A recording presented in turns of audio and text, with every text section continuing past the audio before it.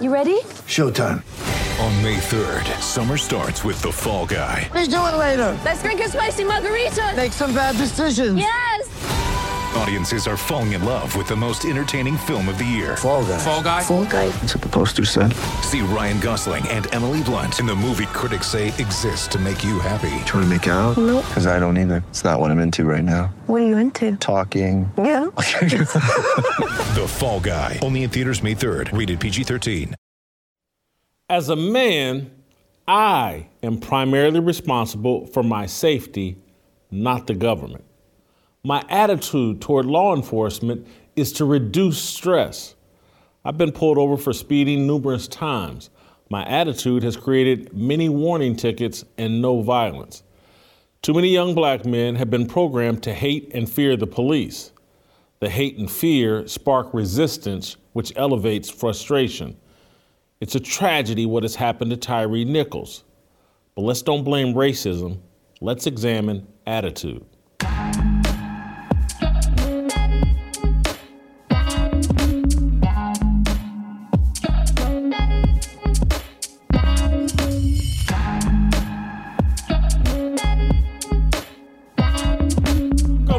Welcome to Fearless with Jason Whitlock. Guess who I am? I'm Jason Whitlock, your host. Happy Friday. We've made it through another week. It's been an awesome week. It's going to be an even better ending to the week. Fantastic, awesome show planned for you today. Delano Squires, Shamika Michelle, Steve Kim will all be here. We're going to talk about a major issue plaguing or about to plague this country, the Tyre Nichols situation in Memphis. We'll get into that in my fire starter. We'll talk about that with Delano Squires and Shamika Michelle. Before we do that, I want to tell you guys about my great friends at Patriot Mobile. Thanks to your support, Patriot Mobile has emerged as one of the leaders in the parallel economy. And they have big news. Patriot Mobile now offers service with all three major networks. This means if you're with the big three and like the service but hate their values, you can access them with Patriot Mobile. They also offer a performance guarantee. If you're not happy with your coverage, you can switch between the three major carriers for free. Patriot Mobile, America's only Christian conservative wireless provider, offers nationwide coverage on the best 4G and 5G networks, so you get the same great service while supporting a company that fights to preserve our God-given rights and freedoms. This new year, resolve to stop supporting companies that don't align with your values. Patriot Mobile, 100% US-based customer service team, makes switching easy. Just go to patriotmobile.com/Jason or call them at 873-PATRIOT. Get free activation today with the offer code JASON. That's patriotmobile.com/Jason or call 878-PATRIOT. There you have it. Easy. All three major carriers. You get to support a company that supports you and your values. What's not to love? What's not to like? Make it happen. All right. And this conversation we're about to have is why you need to be supporting companies and corporations that support your values, because the other side is trying to tear down this country and we need to be pushing back. Let's have this discussion. Let me get into this fire starter about Tyre Nichols. The tragic death of Tyre Nichols raises the possibility that the conflict between law enforcement and black men has more to do with attitude than racism. Nichols, a 29-year-old Memphis man, died 17 days ago after a violent encounter with 5 Memphis police officers. Video footage of that encounter is scheduled for public release today. People who have seen the body camera footage say it reminds them of the Rodney King tape. King, of course, was brutally beaten by Los Angeles police officers in 1991 at the conclusion of a long police chase. Rodney King survived. The city of Los Angeles nearly didn't. The 1992 acquittal of the officers who beat King set off 6 days of violent rioting in Los Angeles that left 63 people dead and more than 2,000 people injured. It took the Marines, the Army, and the National Guard to stop the rioting in Los Angeles. Similar violence could beset Memphis this weekend. In fact, the Tyre Nichols video could spark nationwide rioting. Nichols could be George Floyd 2.0. CNN sent Don Lemon to Memphis to fan the flames. Memphis Police Chief Cyrillin Davis is doing her part to hype unrest. She's conducted multiple interviews that, in my opinion, are aimed at increasing maximum anger and hostility. Let's take a listen. Let's take a look. I think, don't we have some footage between her and Don Lemon? Let's take a look at that now. Let's talk about the video. Yes. It has been said that it is reminiscent, perhaps worse than the Rodney King video. Is that your assessment? That's my assessment. Yeah. I was in law enforcement during the Rodney King incident, and it's very much aligned with that same type of behavior. That it's worse? Sort of groupthink. I would say it's about the same, if not worse. If not worse. If not worse. Yeah. According to reports, after a routine traffic stop, Nichols fled the scene. Police chased and/or searched for Nichols for 7 minutes and then beat him up for 3 minutes. The 5 police officers have been fired and charged with second-degree murder. Like Nichols, the 5 officers are young black men. The oldest officer is 32. The youngest is 24. Cyrillin Davis, the police chief, as you could see for yourself, is a black woman. Her predecessor, Michael Rawlings, was a black man. His predecessor, Tony Armstrong, was a black man. The city of Memphis is 65% black and is beset with a troubling pattern of black men killing each other. The case of Tyre Nichols tells a different story than the Rodney King case. Rodney King was black. The 4 officers tried for assaulting King were white. Corporate media framed the Rodney King case as an example of police misconduct fueled by racism. Perhaps there's a different common denominator in cases of police violence. Maybe the proper narrative focuses on attitude and frustration. Perhaps an attitude of resistance triggers lethal frustration among law enforcement. Maybe people, regardless of color, who do not resist the commands and authority of law enforcement never trigger lethal frustration from police. Let me add some context, critical context. People right now, I'm sure, Whitlock's caping up for the police. Whitlock doesn't know what he's talking about. Whitlock can't stand black people. None of that's true. Unlike most of you and most of my critics, I actually know exactly how Tyre Nichols' family feels. As I've shared previously, in 2012, my cousin, Anton Butler, was tasered to death by Indianapolis sheriffs in the storming rain. The sheriffs claimed he resisted arrest and forced them to use their tasers. I helped raise Anton. I bought him school clothes and Christmas gifts, read books with him. He, his brother, and cousins spent summers with me in Kansas City when they were children. I loved Anton. I paid for his funeral. I believe the sheriffs overreacted and caused his death. I also believe Anton made a mistake resisting their commands. Policing is a frustrating, high-stress job. It's a mistake to increase the stress and frustration of police officers. You can trigger them to combust. As a man, I am primarily responsible for my safety, not the government. My attitude toward law enforcement is to reduce stress. I've been pulled over for speeding numerous times. My attitude has created many warning tickets and no violence. Too many young black men have been programmed to hate and fear the police. Their hate and fear sparks resistance, which elevates frustration. It's tragic what happened to Tyre Nichols. It's tragic what happened to my cousin Anton.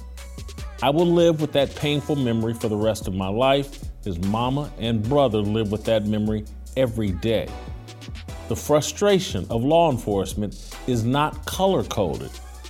Black and white officers feel the exact same frustration and lose control of themselves at the same rate.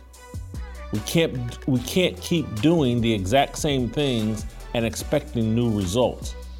How many cities must burn to the ground before we change the discussion about law enforcement and the black community? I get why Ben Crump doesn't want to change the discussion. Racializing these conflicts makes Crump rich. I get why Al Sharpton doesn't want to change the discussion. Racializing these conflicts increase Sharpton's popularity and relevance. Crump is representing the Nichols family. Sharpton is flying into Memphis to officiate Nichols' funeral. Don Lemon is in Memphis to document the inevitable looting and violence that will damage a predominantly black city.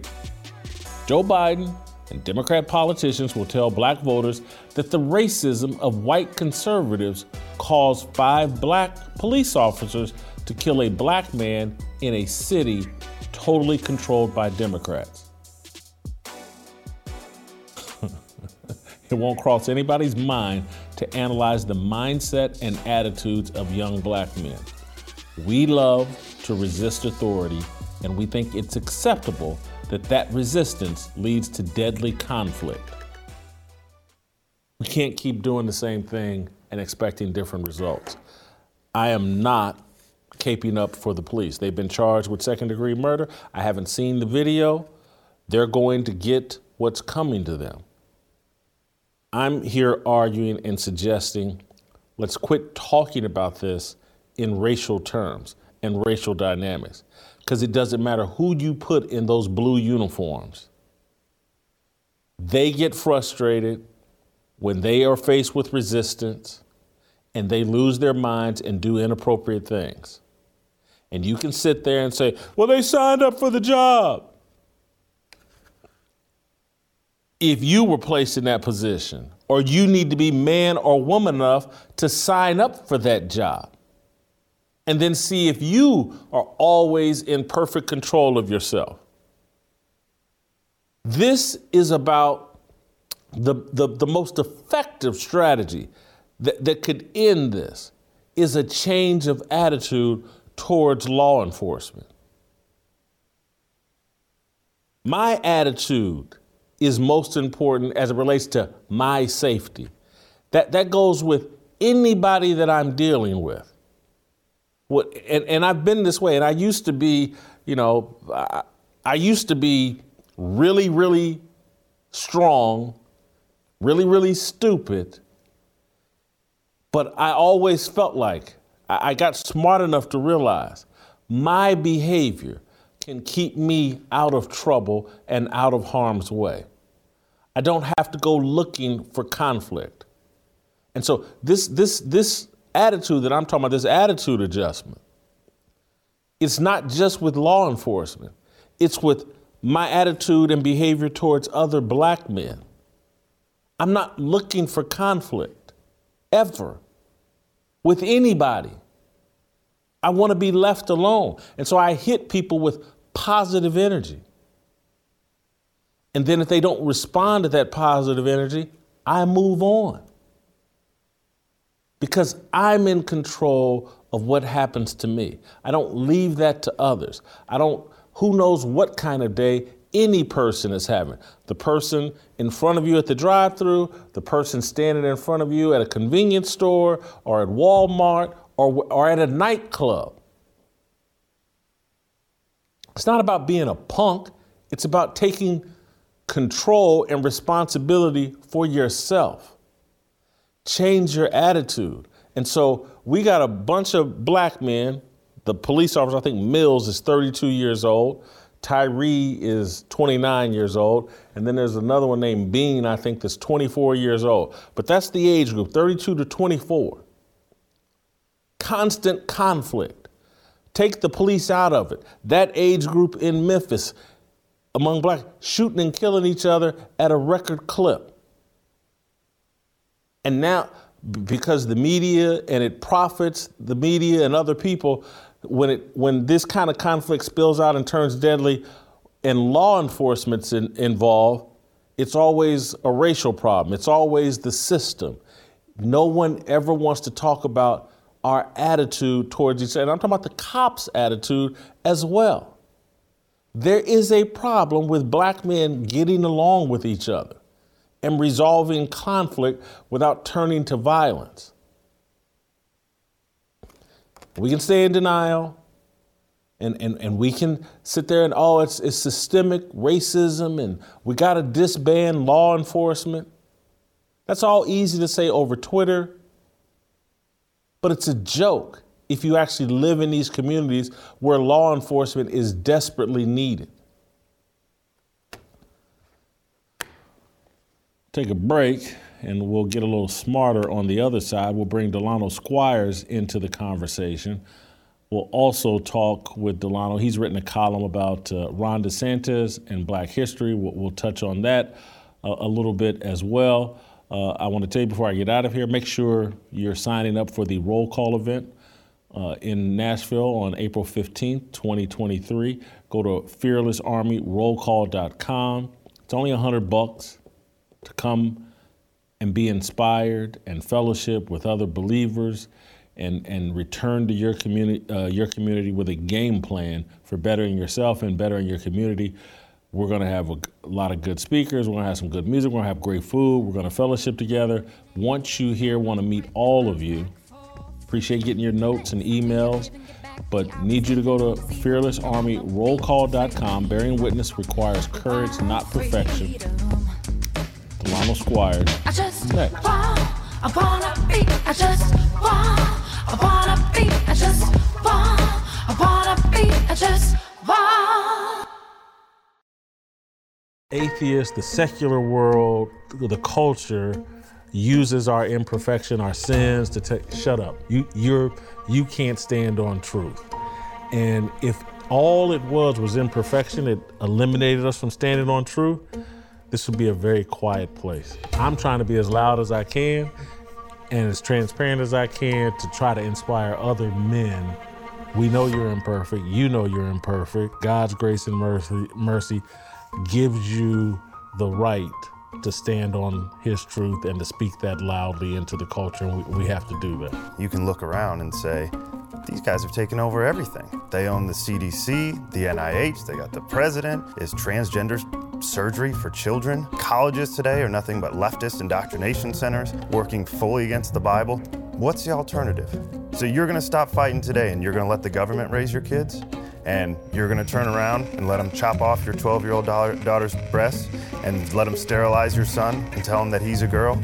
And you're gonna let them make the Bible hate speech? You're the last line of defense here, because nobody else is gonna do it, and God's gonna walk with you. This is literally worth dying for. Absolutely. I'm telling you, so it's like everybody, that's a nice little metaphor. This is it. If there's a hill to die on, this is it. The Overton window has been moved right in front of our children's bedrooms. And there are all types of people that are trying to climb up in the ladder. And every good father should be on his post so that when they peek their head up over the windowsill, you kick the ladder back down, let them know you move on to the other house, because we're not playing that around here. Sometimes just standing up, just saying no, we're not going to do that. Not my marriage, not my kids, not my family, not my community, not my church, not my city. Just declaring that, that's victory enough. In prepping his disciples, he tells Peter, he's like, listen, Satan desires to sift you as wheat, but I've prayed for you. We're gonna face some ups and downs in life, and we're not gonna always get it together. But if we stay on the path, if we stay chasing after, running after Jesus, running after his way, he's even praying for us. Now, I like it when you pray for me, Jason and TJ. I appreciate that, but to have Jesus pray for me, that makes me feel pretty good. When you make it through this sifting process, go back and strengthen your brothers. So we all have a responsibility as men. Once he's delivered me through this, I have a responsibility to go back and bring some other folk out. You do a roll call to just let people know you're not alone, be confident in your positions, and we're gonna inspire you. We're gonna eat, fellowship, listen to some music. It's gonna be the first of many roll calls that we do. So we're looking for soldiers. We're gonna put out our best recruiting pitches for soldiers.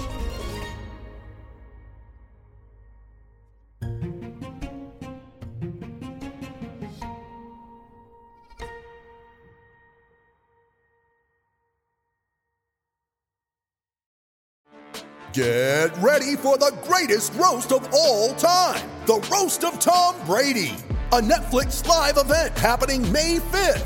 Hosted by Kevin Hart, the 7-time world champion gets his cleats held to the fire by famous friends and frenemies on an unforgettable night where everything is fair game. Tune in on May 5th at 5 p.m. Pacific time for the Roast of Tom Brady, live only on Netflix.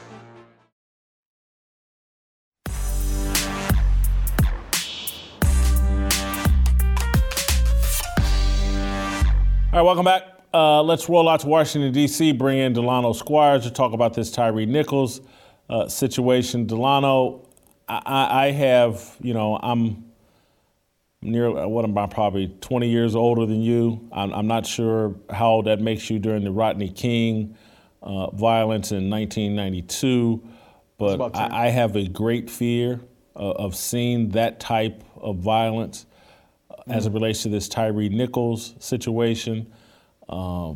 That's what's driving my concern and plea to let's not pretend like violence and rioting and looting fixes this problem or improves this problem in any way. Are you? I don't want to speculate, but I don't like the way the police chief.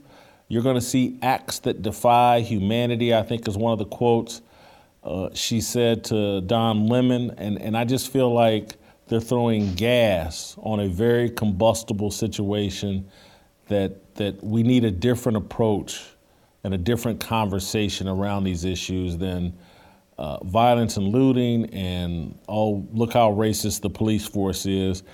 This police force has been run by black people for more than a decade. All these police officers are black. The young man is black, and it's a group of young black men that ended with a black man dead. That's commonplace in Memphis and a lot of cities around the country. We need a different conversation around this. Do you agree?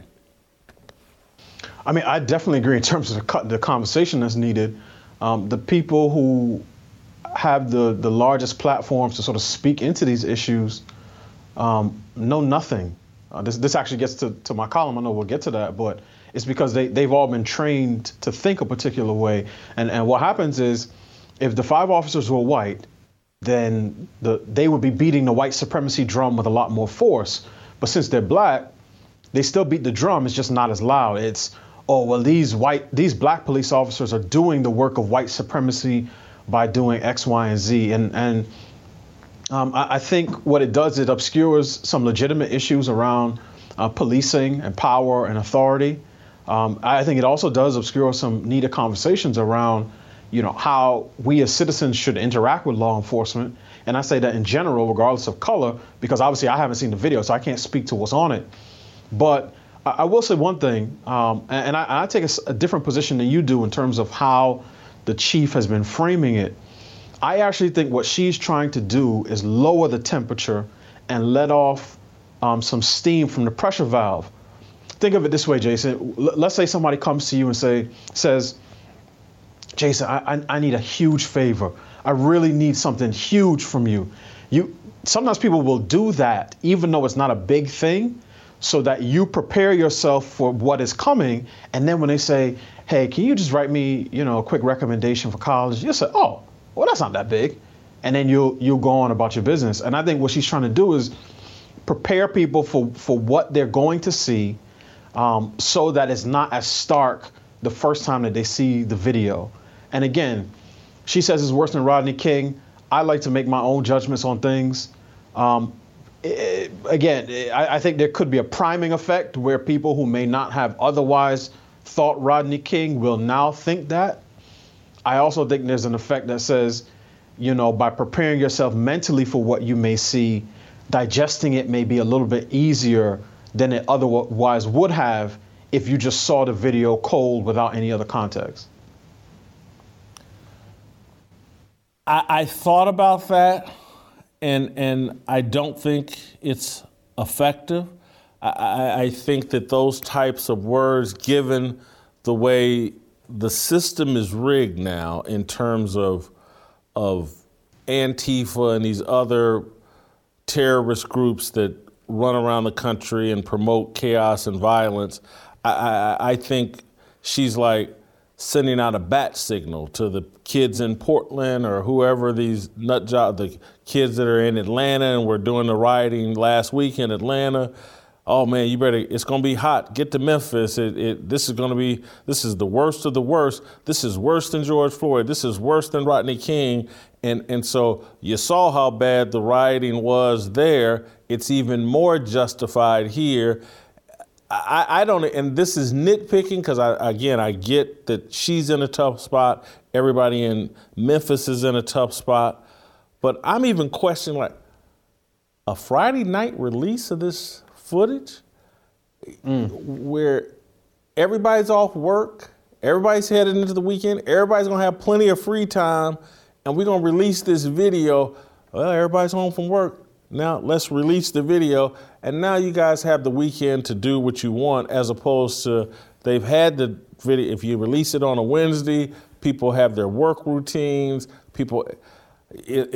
Everybody meet in Memphis Friday night. It's gonna be live, y'all. If you can't get there Friday night, you can get there Saturday morning. It's still gonna be popping. And I know I'm second guessing them, but I don't even like the Friday night release of this. It just seems prime for maximum impact. Well, the only thing I would assume is that, and I'm obviously, you've been in journalism and media for obviously a lot longer than I have, but I always hear people say, well, you release things on a Friday night when you don't really want people to pay attention to them. I don't know if this is one of those things where this is such a controversial issue that people are going to pay attention to it anyway. What I will say is this: there's no part of me that thinks that a police executive in Memphis is saying what she's saying to signal to Antifa and BLM to gather in her city, because even when they work for, liberal mayors or left-leaning mayors, the police tend to be conservative, generally speaking, because their whole job is to uphold law and order. Now, the activists may do it for that reason. They may want to get people riled up and pumped up. And that's why it's not just in Memphis. As I was reading stories about it, I was hearing, police chiefs in different cities, Philadelphia and Washington, D.C. and Baltimore, are preparing for X, Y, and Z. And that just goes to show you that the issue here is really not about crime. It's really not about, Tyree Nichols and the loss of his life. This is about a specific worldview, ideology, and political agenda. It's about using these instances, regardless of how rare, in order to advance a particular worldview. And that worldview, the final destination for that worldview is the complete abolition of prisons, police, and all systems of carceral control. There are people who think that if you took all the money that you gave to the police and put it into education and social services and low-income housing, that by doing so, you would eliminate crime. There are people who actually think that. And that's why they use these instances to say, it's not a few bad apples. This is just policing as a system. Now, these same people do not take the same perspective into other areas of public sector service. So when they hear about a sexual abuse scandal involving a teacher, or hundreds of them, which I've seen on Yahoo over the years, teacher sleeping with this student, teacher stripping for this student for his birthday in the classroom, so on and so on and so forth, they never look at those incidents, isolated as they may be, and say, this is representative of all of teaching writ large. They only do it when it comes to policing. So I think we should guard against sort of an overreaction to these things. I think that these individual officers should be held accountable for their actions. I will say this: I understand sort of when you are a person that's in authority, I understand how easily it is to overreact. And I think this is why biblically, particularly like in the New Testament, when you get to the household codes, God has instructions to both husbands and wives, those in authority and those under authority. And it typically goes something like, the one who is in authority, do not abuse it, do not become spiteful, right? Do not provoke people to anger, and the one under authority is typically yield your will to the one that's over you. So whether the word is yield or whether it's submit, it's those two things go along one to another. And even as a parent, sometimes I may react, if I'm trying to discipline my children and they are rebelling against me and rebelling against my discipline, there have been times this morning where I may react, in a way that's not consistent with what I believe. And and I love my children. I would die for my children. So I only say that to say, if that dynamic exists between me and the fruit of my loin, I know it exists out in the street between law enforcement and the citizenry, where they are having to deal with people sometimes at their worst moments all day long. And I think it's a lot to ask them basically to be perfect, right? But perfection is not always needed, because Jason, let's say this video comes out and it shows they stopped the guy. Let's say that they stopped him with cause. He tries to run, they apprehend him, they get him in the cuffs. And once he's in the cuffs, they commence to beating him for 3 minutes straight. That's a very, very different situation than if some of the ones we see, like the one in California involving Patrice Cullors' cousin, where he allegedly got into hit and run. Cop got him on the sidewalk. He's talking to him. He's trying to de-escalate the situation. The guy is amping up. He looks like he's high on something. He's running. The police try to get him, apprehend him. He's fighting them off, and they use a taser to put the cuffs on him, and he ends up dying. Those are not the same situation. And I think it is helpful to look at those instances as individual instances with their own set of facts and circumstances, and to judge and adjudicate them accordingly.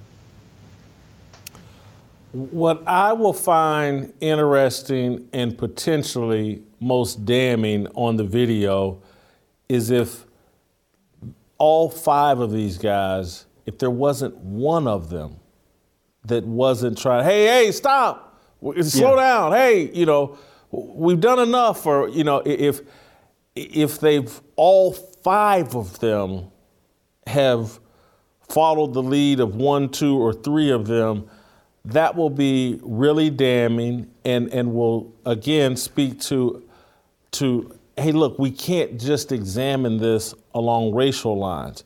What is going on in law enforcement? What's going on in our society that law enforcement feels like it's in a war with the people they're supposed to be policing? And what have we done in the culture to make the people that are being policed believe that I need to run away and resist the commands of law enforcement? And because what I find baffling about that second part that I bring up is, like, every time that I comply and hit the police with positive reinforcement, it's got to have a 99% effective rate for me. And I've had cops try to bait me, and I've just stayed steadfast in positive energy, because it's just like a strategy. And it's like, let's don't pretend like we're not capable of that. Guys in pursuit of women, and you get turned down over and over and over and over again. The effective strategy isn't to start calling her the B word and the H word. Right. It's to stay positive, and she'll flip. I've seen it. I've done it, because no one ever tells me yes the first time out the box. And so we need to have a more nuanced conversation, and instead I think we're in for some violence that could affect all. You live in Washington, D.C. I could see it spilling out there and in Philadelphia and other cities, and any place where, unparented kids look for a reason to cause mayhem and destruction. Yeah. We could see it, and it just makes me sad and scared. And Jason, it's not just policing. Again, it's the relationship between order and authority. I've seen videos this week of teachers in fights with students, and students cursing at the teachers, snatching at their hair, pulling off their wigs, slamming them to the floor. these are things that happen when disorder rules the day. And now, I will say this about policing. I've familiar enough in this area to know that there are certain dynamics that are at play, right? Now, I don't think they're unique to policing. I just think they're more intensified. One of those is sort of the group cohesion.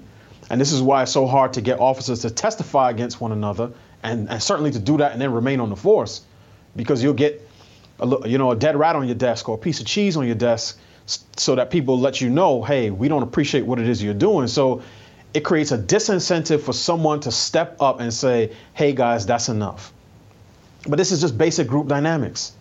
If your team at Ball State or when you were in high school were getting into a squabble with another squad, more likely than not, somebody's not going to say, oh God, hey guys, that's enough. It's like we're going to fight until the fight is over. And if we have to deal with one another because one of us might have gone too far, we'll deal with that at a different time.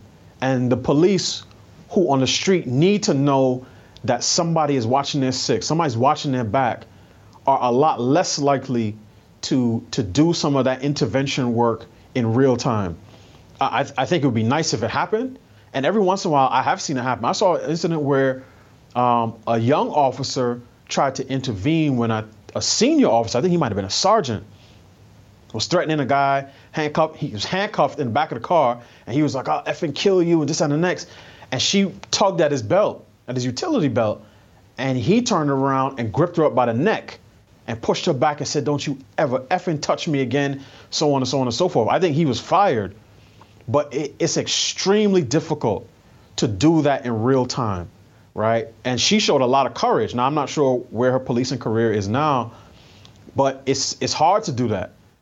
So a lot of it is going to get sorted out, when the video comes out. And I think the process is working the way it should. If the video substantiates charges against these officers, they've already been charged, and they will have their day in court, and that's what our system demands. But I do not think that we should cede this conversation to the activists and the radicals, because they want a completely different system or they don't want reform, they want dismantling. They think all cops are bastards, and they don't think we should have policing at all. But I think as conservatives, I think we should again stick to the facts, address these situations as they come. But, and here it is, Jason, be consistent. Because, and I'm gonna push back on you a little bit, if we believe that compliance is needed on the street when it comes to young black men in Memphis, somebody else is gonna make the same argument and say, look, if Ashley Babbitt was more compliant on January 6th, she would be alive today. Because whatever people were doing in the Capitol, trying to climb through a window to a secure location was not a good idea. And I would say that that's true. The same way I would say it was true if some Antifa people in Seattle try to take over a police station and the police are trying to hold it down because they don't want to be run out of their own station. And one of them tried to break through a window in the secure part of the building and they end up getting shot. I say it's tragic.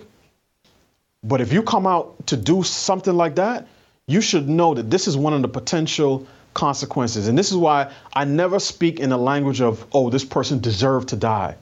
That's not my language. I speak in the language of actions have consequences. Sometimes those consequences are unforeseen. Sometimes the consequences don't match up with the action. If I'm a kid and I leave my house for school and I'm walking down the street and somebody does a drive-by, that's not a consequence of my action. But if I'm a young person, if I'm a grown man or listen, I'm a grown man and I engage in a fight with the police on the street, if I try to reach for their gun or for their taser, it's possible that they may take me in, with minimal force, but it's also quite possible that I may lose my life that day. That doesn't mean I deserved it. That just means that I should have known that this is one of the potential consequences of the specific action that I'm taking. And as such, I should govern myself accordingly. I love your point about Ashley Babbitt. You made me, that was a punch in the face or made me go, that's interesting. I've now come up with my response, though. Okay. And I think it's a perfectly fine point, and I think it's something we should think about. But I'll say this. If that cop, and I can't remember his name at the moment, if he had taken his baton and whacked Ashley Babbitt across the face, I wouldn't be all that upset. If he had punched her in the face, if he had kicked her in the chest, I wouldn't be all that upset. Took out a gun and shot her. That's why I'm upset. Tyre Nichols didn't get shot. I think he got tased and beaten. If the guy had tased Ashley Babbitt, I don't know if I'd be all that upset. Dude shot her. That's why I'm upset. I think you make a perfectly fine point that I need to deal with and others need to deal with, and we definitely need to be consistent. But I'm just, shooting that woman in that spot for me. That's a bridge too far. Understood. And I'm sure you agree with that as well, but you're also saying, hey, just make sure your logic is consistent, and I appreciate you doing that. Delano, I need you to be, you know what? I'm not even going to ask you to be quick. Can't get to the Ron DeSantis history deal today. I'm up against it. I got to move on to Shamika. It's all good. Get Steve Kim in here. But I will say, everybody, go read Delano's column on Ron DeSantis and the whole black history, queer-affirming black history that is being rejected in Florida. Thank you so much for your time, Delano. Have a great weekend. We'll see you next week. You can email us at fearlessblazeshow@gmail.com. Shamika Michelle, next.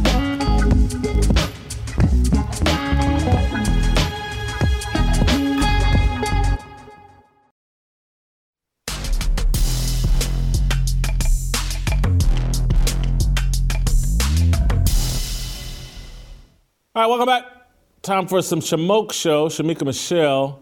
Shamika, we're going to stay on this Tyre Nichols topic. I don't know if you're aware of this, but this Cyrillin Davis, I believe, was the chief of police in Durham, North Carolina, before moving on to Memphis. I don't know if you're aware of that, but I want to start there with Cyrillin Davis, and Delano and I kind of disagree about. I think she's fueling the flames and fueling the fire with some of her comments. I want to play a clip or two of her talking with Don Lemon. Let's play those clips, and then I want your take. Was it released later on a Friday after 6:30 Central Time, 7 o'clock Eastern Time? Was that, we were told, I don't know if it's true, you can confirm it, it was so that the officers could leave the building safely in case there are protests? No, not at all. Then why? Well, we think about the entire public, to tell you the truth. We thought about schools, we thought about business, and we felt like Friday afternoon, if there were individuals who decided they wanted to peacefully protest, at least other individuals would have gone home, schools would be out, and it wouldn't be as disruptive as it would have been if we released it on a Wednesday afternoon. It's 5 black officers, your black police chief, the black community. What do you make of the race of the officers and what that says to the community and to the country about the policing, the care? Well, I think it takes off the table that issues and problems in law enforcement is about race, and it is not. It's about human dignity, integrity, accountability, and the duty to protect our community. And as this video will show you, it doesn't matter who's wearing the uniform, that we all have that same responsibility. So it takes race off the table, but it does indicate to me that bias might be a factor also in the manner in which we engage the community. Those clips I kind of like. There's other clips where, she says, and again, maybe it does defy humanity what they did.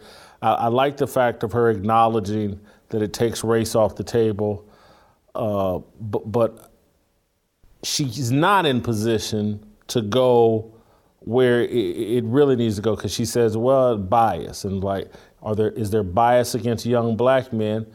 Well, hold on. These dudes were all either, including Tyre Nichols, 32 to 24. So, and maybe we need to have that discussion. Maybe we as black men do have a bias against each other, and we need to talk about that.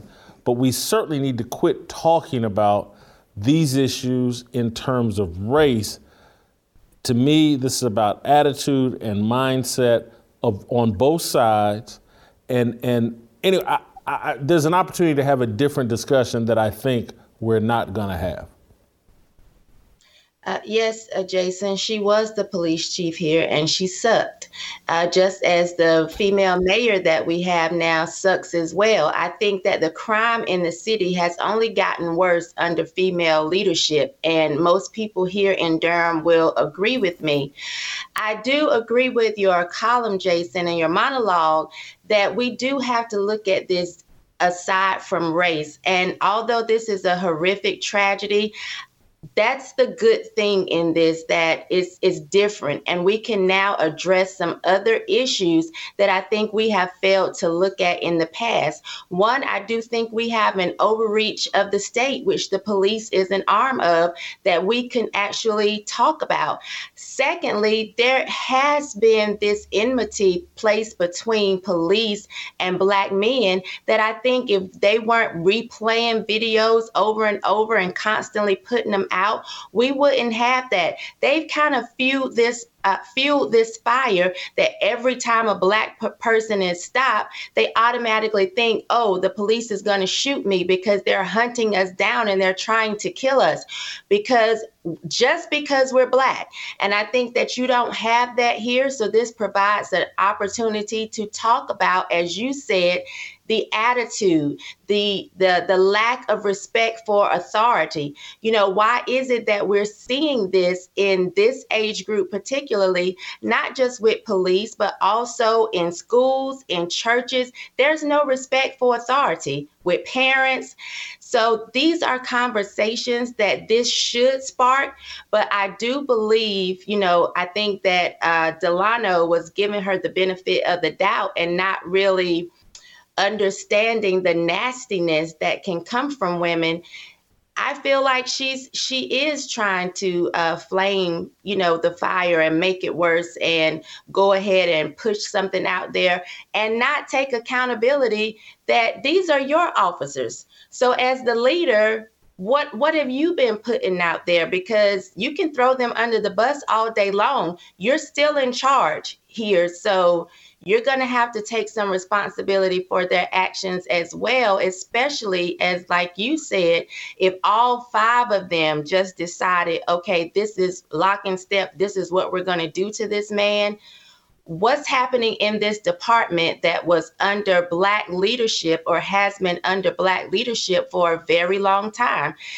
These are conversations that I think this can actually spark if we don't go the route of let's just tear things up because this is, what police do and they all hate us and they're the face of white supremacy, because I've seen a lot of those posts lately. Yeah, I think what the argument's going to be is, oh, you drop a black cop into a racist institution and he's going to become racist against black people. That's the argument. There will be no discussion other than perhaps on this show, and we'll try to spark one among other people, is like, if you drop a young black man's mindset or mind into a culture that says F authority and you don't have to respect authority and you should run from the police, then don't be shocked that people that have one of the highest stress jobs in all of the world get frustrated when there's non-compliance and lose their cool and faculties and do something criminal. And that's not excusing the police, but it's just like a real honest conversation that, and I get why Cyril and Davis, particularly at this time, can't engage in that conversation, but those of us in the media certainly have the freedom to engage in that situation.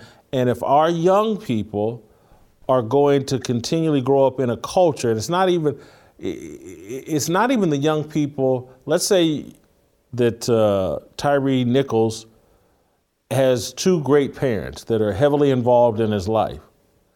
But if he grows up in a culture, and Memphis certainly seems to be a part of this culture in terms of the swallowing of hip hop and baby mama culture and the worship of women and the matriarchal system and a lack of respect for male leadership and authority, Memphis certainly has that, and many black communities have that. We need to what does that do to our kids, and does that make them exhibit behavior that puts them in jeopardy in any encounter with law enforcement or authority?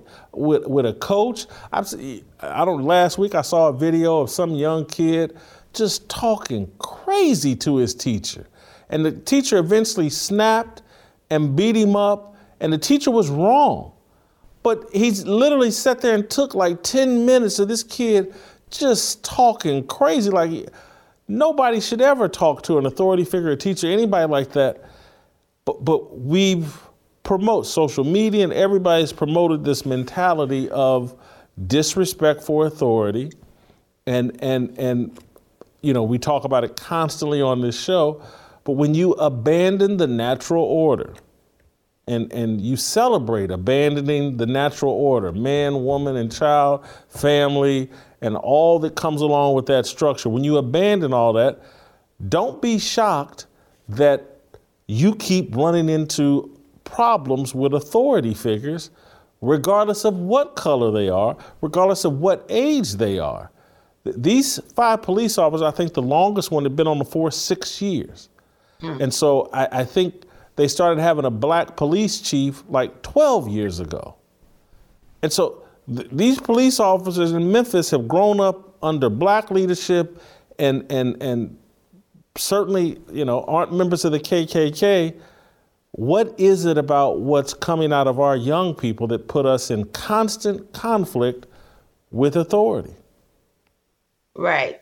Because we can say, why are the police reacting to people over simple traffic stops? But we have to ask the question, why are we responding this way to simple traffic stops? You know, even if your license are revoked, why are you running and fighting and trying to, you know, not in this instance, but I'm thinking about the one in Atlanta when he tried to reach for the police's taser.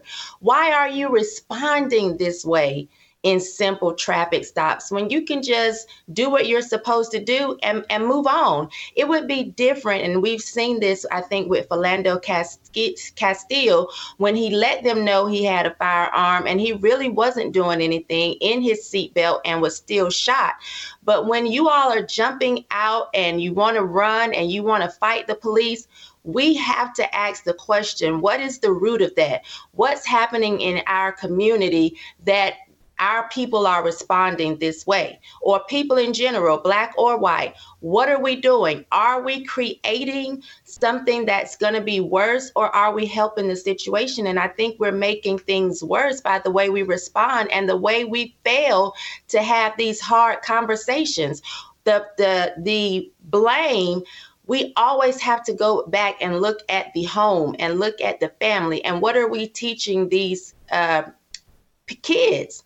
We have to do that, but for some reason, that's a hard conversation that we don't like to have. Sometimes even amongst each other, it's always easier to point the finger and blame someone else. And that's what we've started to do even with this situation. Just to say these are the faces of white supremacy is, again, pointing the finger at somebody else instead of pointing the finger to the home and the way where it started. Because he could have easily, as you said, complied. And we have an issue with conflict resolution skills across the board. So why did these officers respond this way? And why did Tyree respond the way that he did? We have got to go back to the home, go back to the beginning, and teach people how to respond to conflict. Because all of this, I'm going to beat your ass, and you ain't going to do this, and who you think you are, and it don't always end up well. This is when keeping it real goes wrong on both sides. I'm going to ask a very sexist question that, you know, it's why people hate me. But it's like what people really talk about, and so I'm gonna talk about it. How could Memphis, a city that has the kind of violence problem that it has among young black men, they have a mayor, I think his name is Jim Strickland, like a 60-year-old white guy, and again, his race is irrelevant. He's a Democrat or whatever. How does he go, man, we got this crime problem, black men, and this violence problem. You know what we need to solve this? A black woman. Let's bring a black woman. She'll clean this up. And I know that's a sexist question to ask, but I just don't see that. You got a problem among black men, and you're gonna send a black woman in to fix it. That seems crazy to me. And this whole worship of the black woman may have helped you fix the election in 2020, and she may have been at all the drop boxes and stopped Trump. Hire her to do that, stop Trump. But as it relates to these young black men, call me a sexist pig, her record is just not good. And I'm just, it's single black mamas and single black men, the ones that are abandoning their kids and all that, they're certainly to blame. But I just couldn't imagine having that problem in Memphis and saying, yeah, Cyril Davis, she'll fix it. Right. We just don't believe in male leadership. We don't, and I don't think that's a sexist question at all. It goes back to the conversation we had earlier in the week. I think it was, Wednesday, when you talked about reparations to women. Do we owe them reparations? And I think that a lot of times we are putting women in positions that they do not deserve, simply because there's this feeling of, well, you've bent over and taken it from the back from us for years. Now it's our turn to bend over. That is not how you take responsibility, even if you feel like women were marginalized at one time.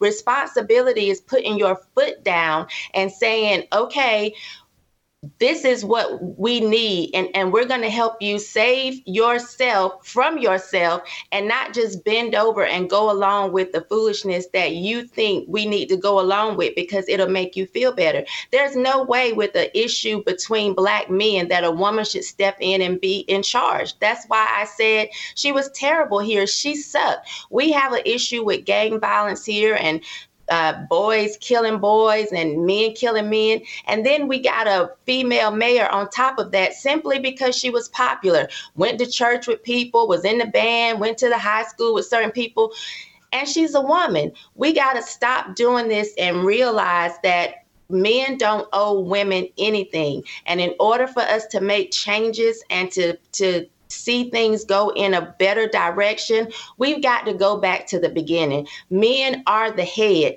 Men are the providers and the protectors, and that's just the way it is. And we can continue to act like that's not the case, but we see the consequences of getting off track.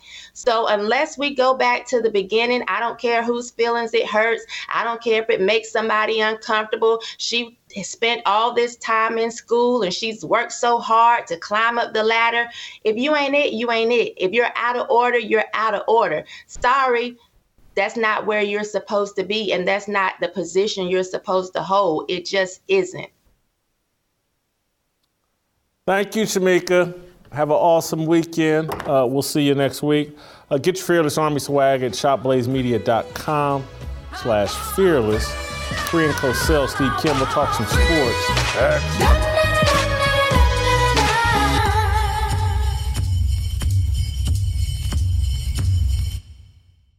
With threats to our nation waiting around every corner, adaptability is more important than ever. When conditions change without notice, quick strategic thinking is crucial. And with obstacles consistently impending, determination is essential in overcoming them. It's this willingness, decisiveness, and resilience that sets Marines apart. With our fighting spirit, we don't just fight battles, we win them. Marines are the constant our nation counts on to fight the unknown. And through adaptable problem solving, we do just that.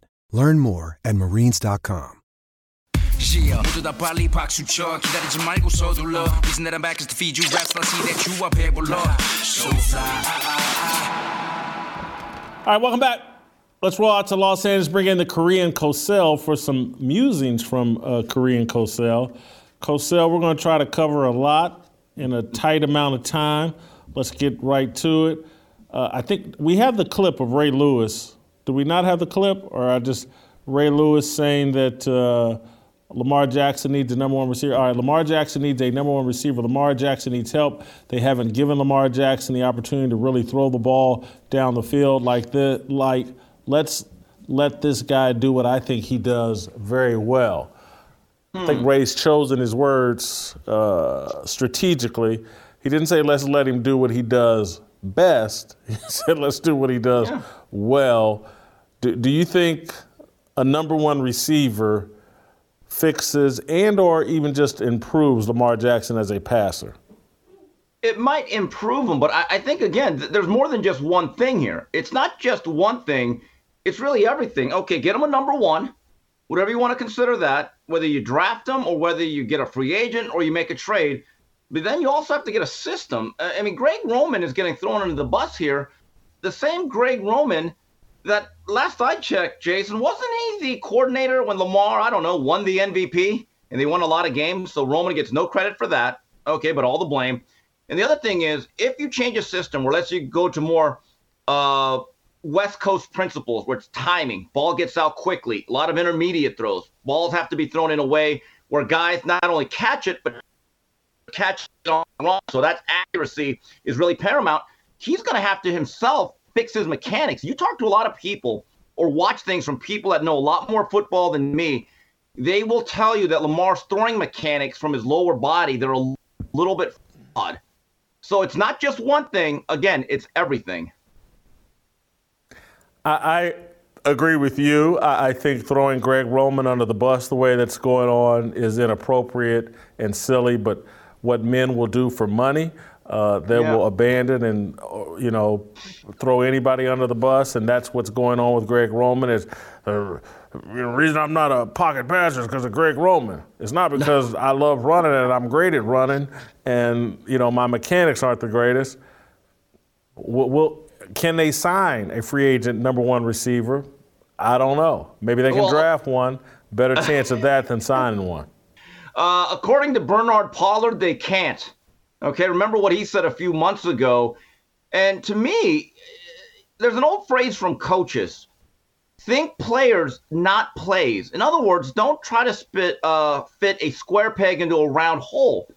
Now, Jason, doesn't it make sense and isn't it logical that if you are a coordinator, that you look at the players and specifically your quarterback and say, okay, what does he do well?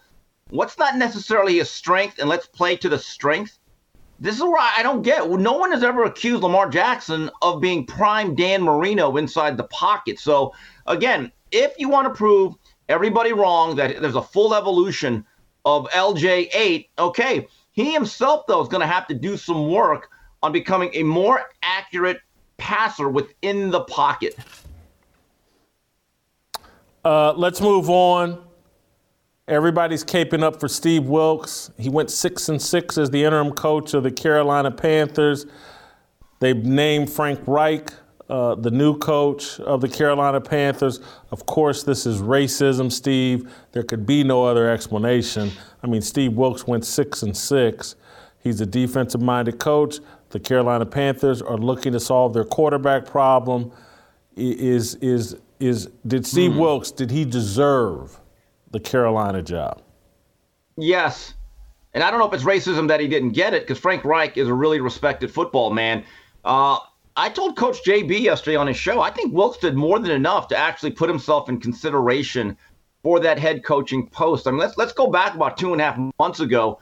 Under Matt Rule, that team was dead fish. I mean, they looked absolutely lifeless. The Baker Mayfield experiment obviously didn't work out.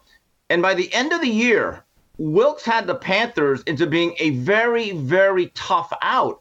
And it really opened my eyes. The one team that absolutely steamrolled the Lions the last 2.5 months during their great run was the Panthers. They just physically bullied them. And I said, wow, Wilks is doing a pretty good job. Now, I know this isn't going to sound good to a lot of people, but that man right there, Steve Wilks, has done at least enough to stay on the radar. And it will be interesting to see what opportunities he gets moving forward. So you said he deserved the job, so you'd rather have Steve Wilks than Frank Reich? Well, that's a tough one. But if I was the Panthers, and let's say I owned the Panthers 36 hours ago, and looking at the cost and the momentum, yes, I actually would have said, Steve, you've done enough to earn this job. Yeah, you asked me that question, that's my answer. 4 coaches in the Final Four are all offensive-minded coaches, and you're going with a defensive-minded coach when you need a quarterback. Right, but again, the last 20 years, who's won the most Super Bowls? Isn't it Bill Belichick, a defensive guy? So, look, when you are a defensive-minded coach, I think it is absolutely imperative that you let someone else run that offense, okay? So I look, there are certain trends. There is a perception that offensive coaches are a little bit better, not only in terms of the offense, because that's obvious, but game management and clock management. That there is that perception that defensive coaches aren't really good at this kind of stuff. But again, the Panthers are not a year or two away from a Super Bowl. This seems like a relatively young team with some pretty good parts, specifically defense. They traded McCaffrey, so that obviously tells you this is a rebuild. And to me, 6-6 with that team that looked like they were going to win 3 games the whole year. Again, I think it was a very commendable job by Steve Wilks. All right, not bad. Good job. You hung in the pocket. WNBA players, Steve, WNBA players are raising hell because they can't fly private. NBA players fly private. If they just flew private, the product would be so much better. Flying commercial is so devastating and traumatic on their health. They should be flying private. It's sexism that they're not flying private. They're owed this. It doesn't matter whether the WNBA can afford this. They need more welfare provisions, and it's up to the NBA and the rest of America to provide that welfare to the women of the WNBA. Do you agree? Should WNBA players fly private? Okay, in the immortal words of Justin Timberlake, yes, him, cry me a river. If it was up to me, based on what their actual value is and how much money they lost, not only should they fly on Southwest, they should actually be in like Group D or F. And they shouldn't even be allowed to get like the free carry-on. That's what they're really worth. I don't understand this sense of entitlement. You're propped up by the NBA. You don't make any money. Nobody knows who you are. I know one thing about them flying like with the public, the proletariat, us peasants. They would never be bugged for autographs. So it's not like, if LeBron flew commercial, it'd be a bit of an issue. Let's be honest. It'd be a line of selfies all the way long. I mean, you could never get the plane off. Here's the thing that gets me. Jason, do you believe that this version of the WNBA is even as popular as the NBA of the late 70s and 80s? Yes or no? Do you think? Heck no. Right, okay. So this is interesting. I've watched a lot of those NBA films from that era, specifically when the Lakers would play the Celtics and like do these highlight films, like the 85 Lakers championship season. And always the last 20 minutes focused in on the NBA Finals. And they got a lot of access. Did you know during the NBA Finals, and I think back then it was like a 2-2-1-1-1. So you're flipping back and forth the cities from the Garden to the Forum. There was footage of like the Lakers, Kareem, Worthy, Magic, McAdoo, Cooper. They're literally in the airport terminal with regular people, and they're just loading up their flight on like airlines that don't even exist anymore, like Pan Am. And they're just flying. Like they might be in front row, the first class, but they are with the public. And I'm thinking to myself, you guys aren't even that version of the NBA. You are worth really nothing. You're lucky to have a job. I know that sounds cold and harsh. You're lucky you're not riding the boxcars like hobos.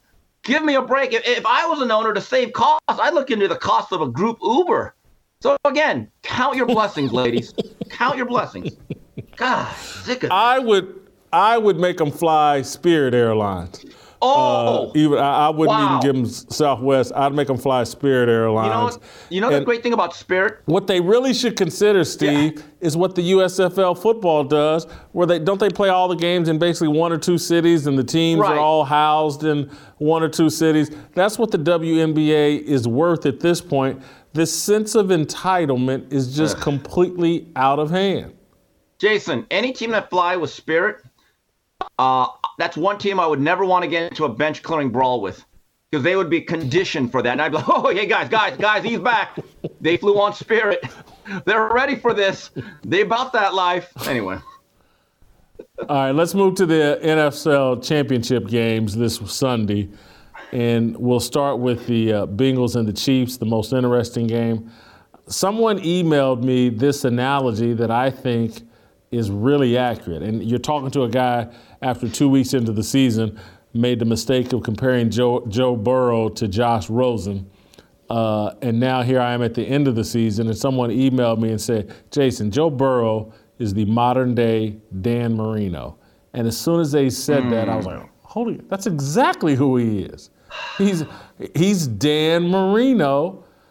And I love that analogy, and I love it as a compliment, but I also, if that's true, if he is Dan Marino, he's losing this weekend to the modern day Joe Montana, Patrick Mahomes.